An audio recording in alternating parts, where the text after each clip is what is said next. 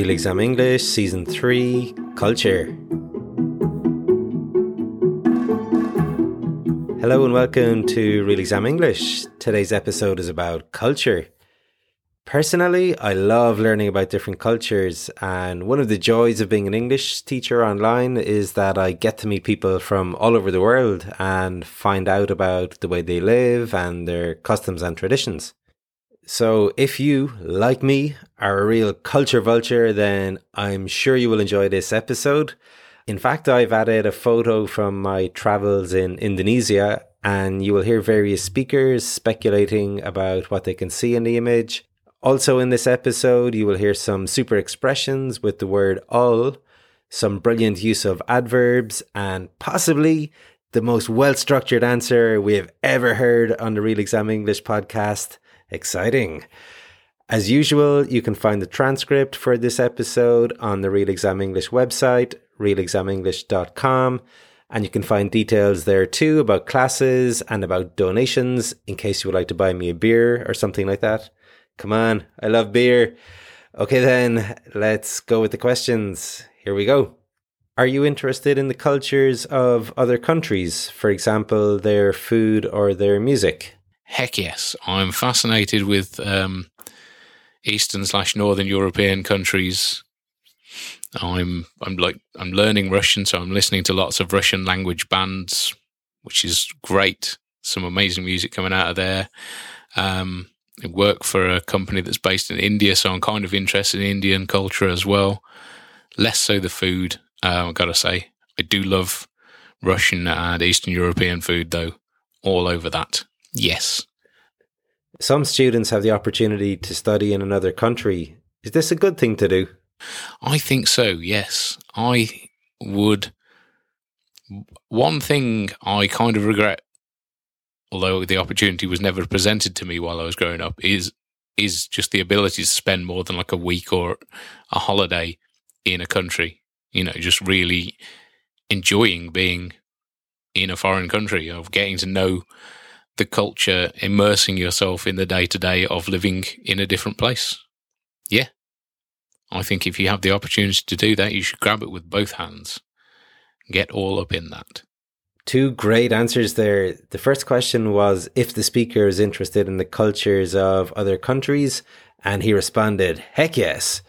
As you can probably tell, heck is used as a way to add emphasis, and the intonation is really important.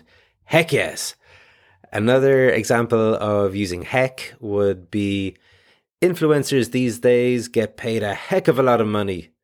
Just bear in mind that this is informal, so you couldn't use it in an essay or other formal writing, but writing or chatting informally, absolutely.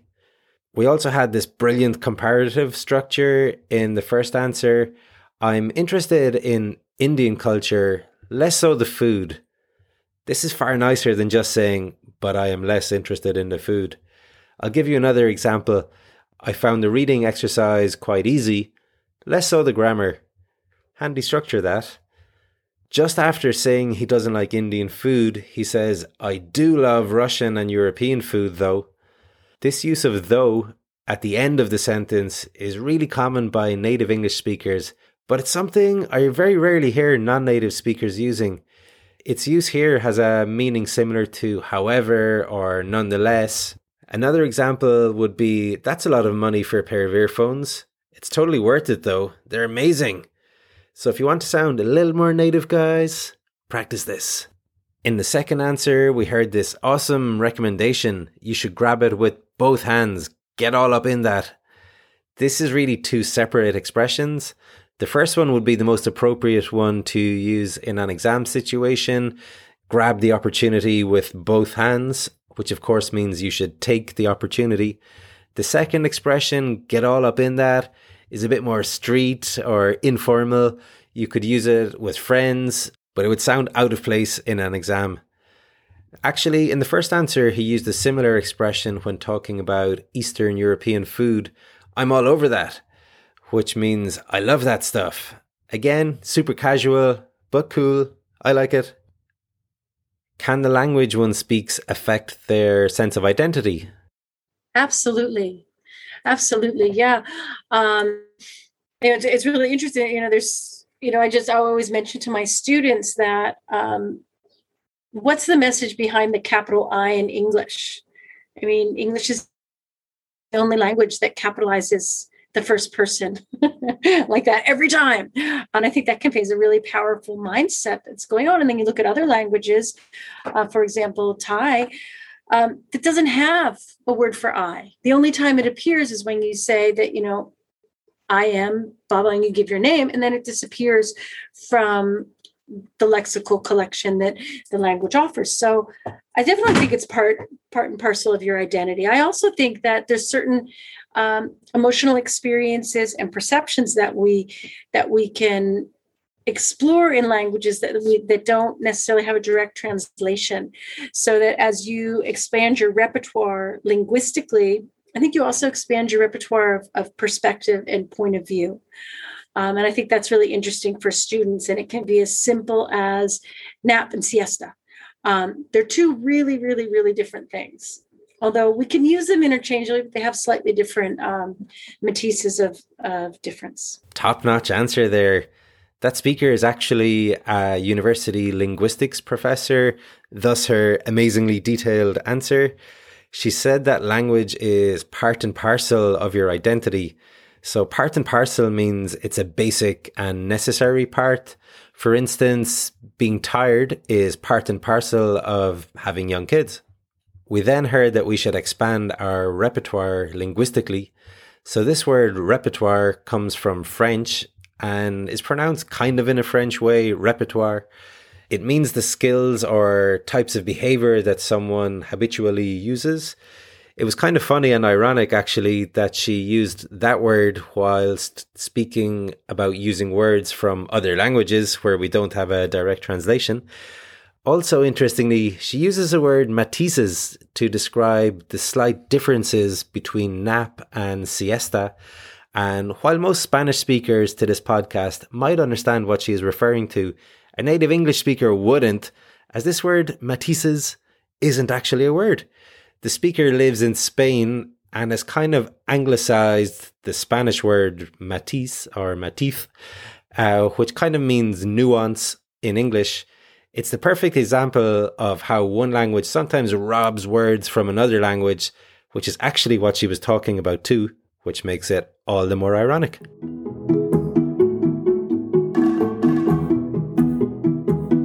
Okay, it's time for a little speculation. The photograph that is being spoken about can be found on the Real Exam English blog. There's a link in the show notes, or you should hopefully be able to see it in your podcast player too. I would probably say that it's Southeast Asia. And if I could be more direct, I'd probably locate it in Thailand. And it looks like it's an offering of some sort, perhaps at one of the Watts or something like that. I look at the box, and it looks like they're a box that would be reminiscent of like a white sticky rice box. And some of the fruit platters look like they might be decorated to the highest extent, so it's almost like it would be an offering of sorts. Here's a bunch of people with fruit in bowls balanced on their head. They're on a trip. There's a huge crowd of them. It looks like they're in Thailand or somewhere like that. And I think they are going up to a temple to make some kind of offerings due to some kind of religious festivities. That's my guess. It looks like it looks like they're bringing supplies and materials, perhaps offerings for some kind of a festival. I don't think the festival started yet. I think they're preparing, because I see some of the women are dressed up in looks like festive clothing, but not all. And, they're carrying stuff and they don't look too happy. So I don't think they're celebrating yet. Yeah, it looks like they're bringing supplies. Looks like it is probably based maybe Sri Lanka or somewhere like that.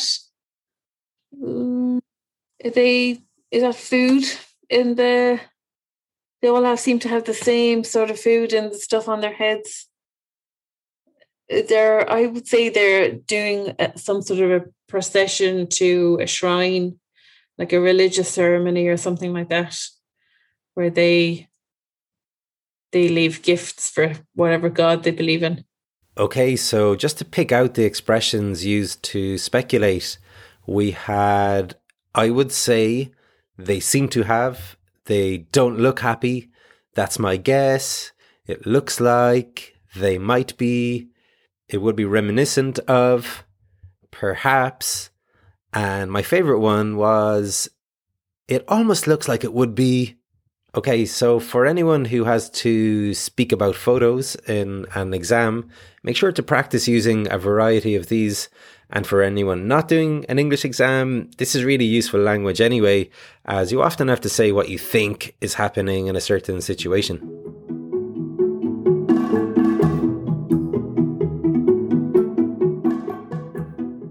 What do you think contributes most to globalization? I think there are probably 2 or 3 major factors that contributes to globalization, with the first major one being the fact that we can travel absolutely anywhere we like quite easily and relatively affordably. Most, especially in the West, most people can afford to fly anywhere on the globe without actually having to be rich. The next biggest factor, obviously, is the internet and the pure access to information that we all have. We can learn about just about anything that is occurring on any corner of the globe, and thanks to the internet. And lastly, English. English is getting bigger and bigger all the time and is becoming the global language, which is suddenly creating a situation in which so many people on the planet are able to communicate and talk with each other. Can the language one speaks affect their sense of identity? I think that the language that you speak is hugely, incredibly tied into your personality.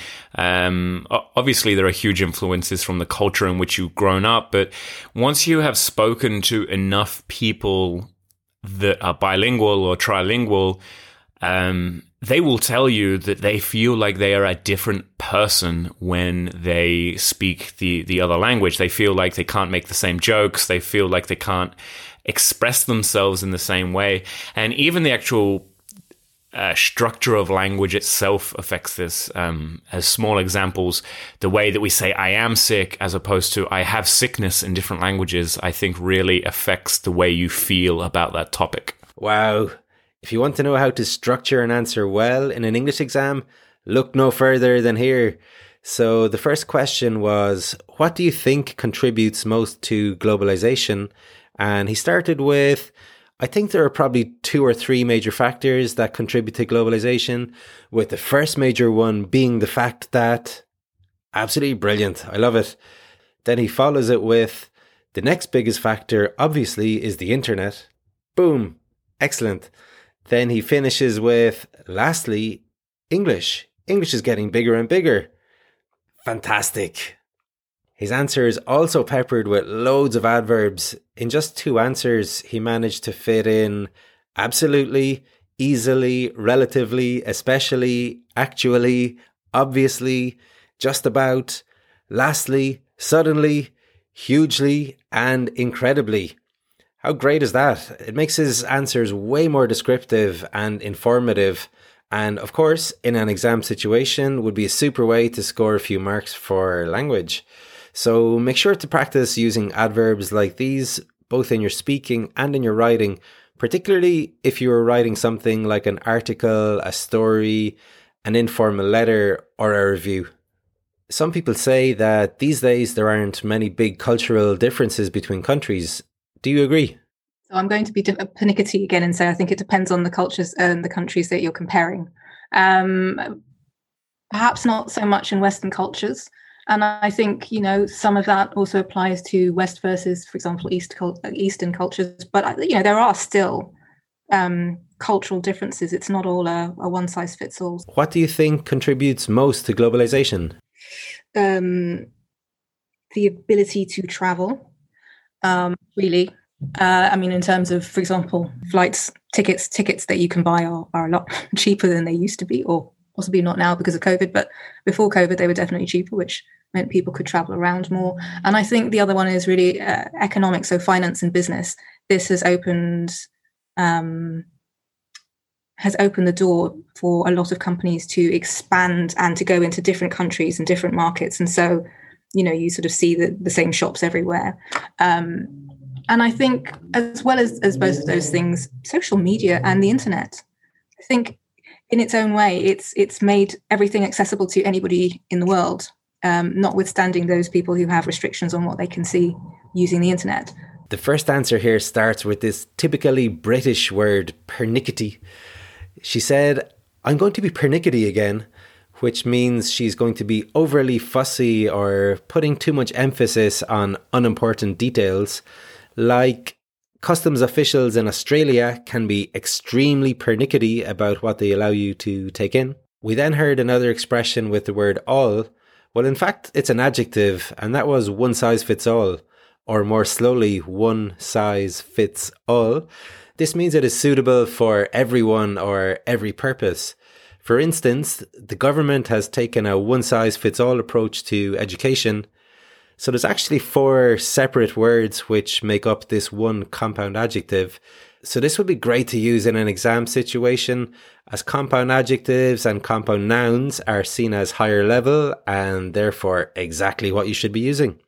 Lastly, we heard this lovely connector, notwithstanding, which is similar to despite or not considering something. An example would be, notwithstanding my poor preparation, I'm still going to take the English exam. Or, injuries notwithstanding, I finished the marathon in 4 hours. Really nice, that kind of C2 level connector, if anything. Okay guys, that's it for today. There's some really excellent answers there, so hopefully you found some nice language that you can use going forward. Remember to check out Facebook or Instagram for any updates or information about new classes. For instance, I'm just starting some cheaper group classes which will have more students in the class but all the same material. This could be great for anyone who's on a budget and wants to prepare for their B2 or C1 exam with other students from all around the world. Get all up in that. Okay folks, let's call it a day for today. Till next time, all the best. Trevor.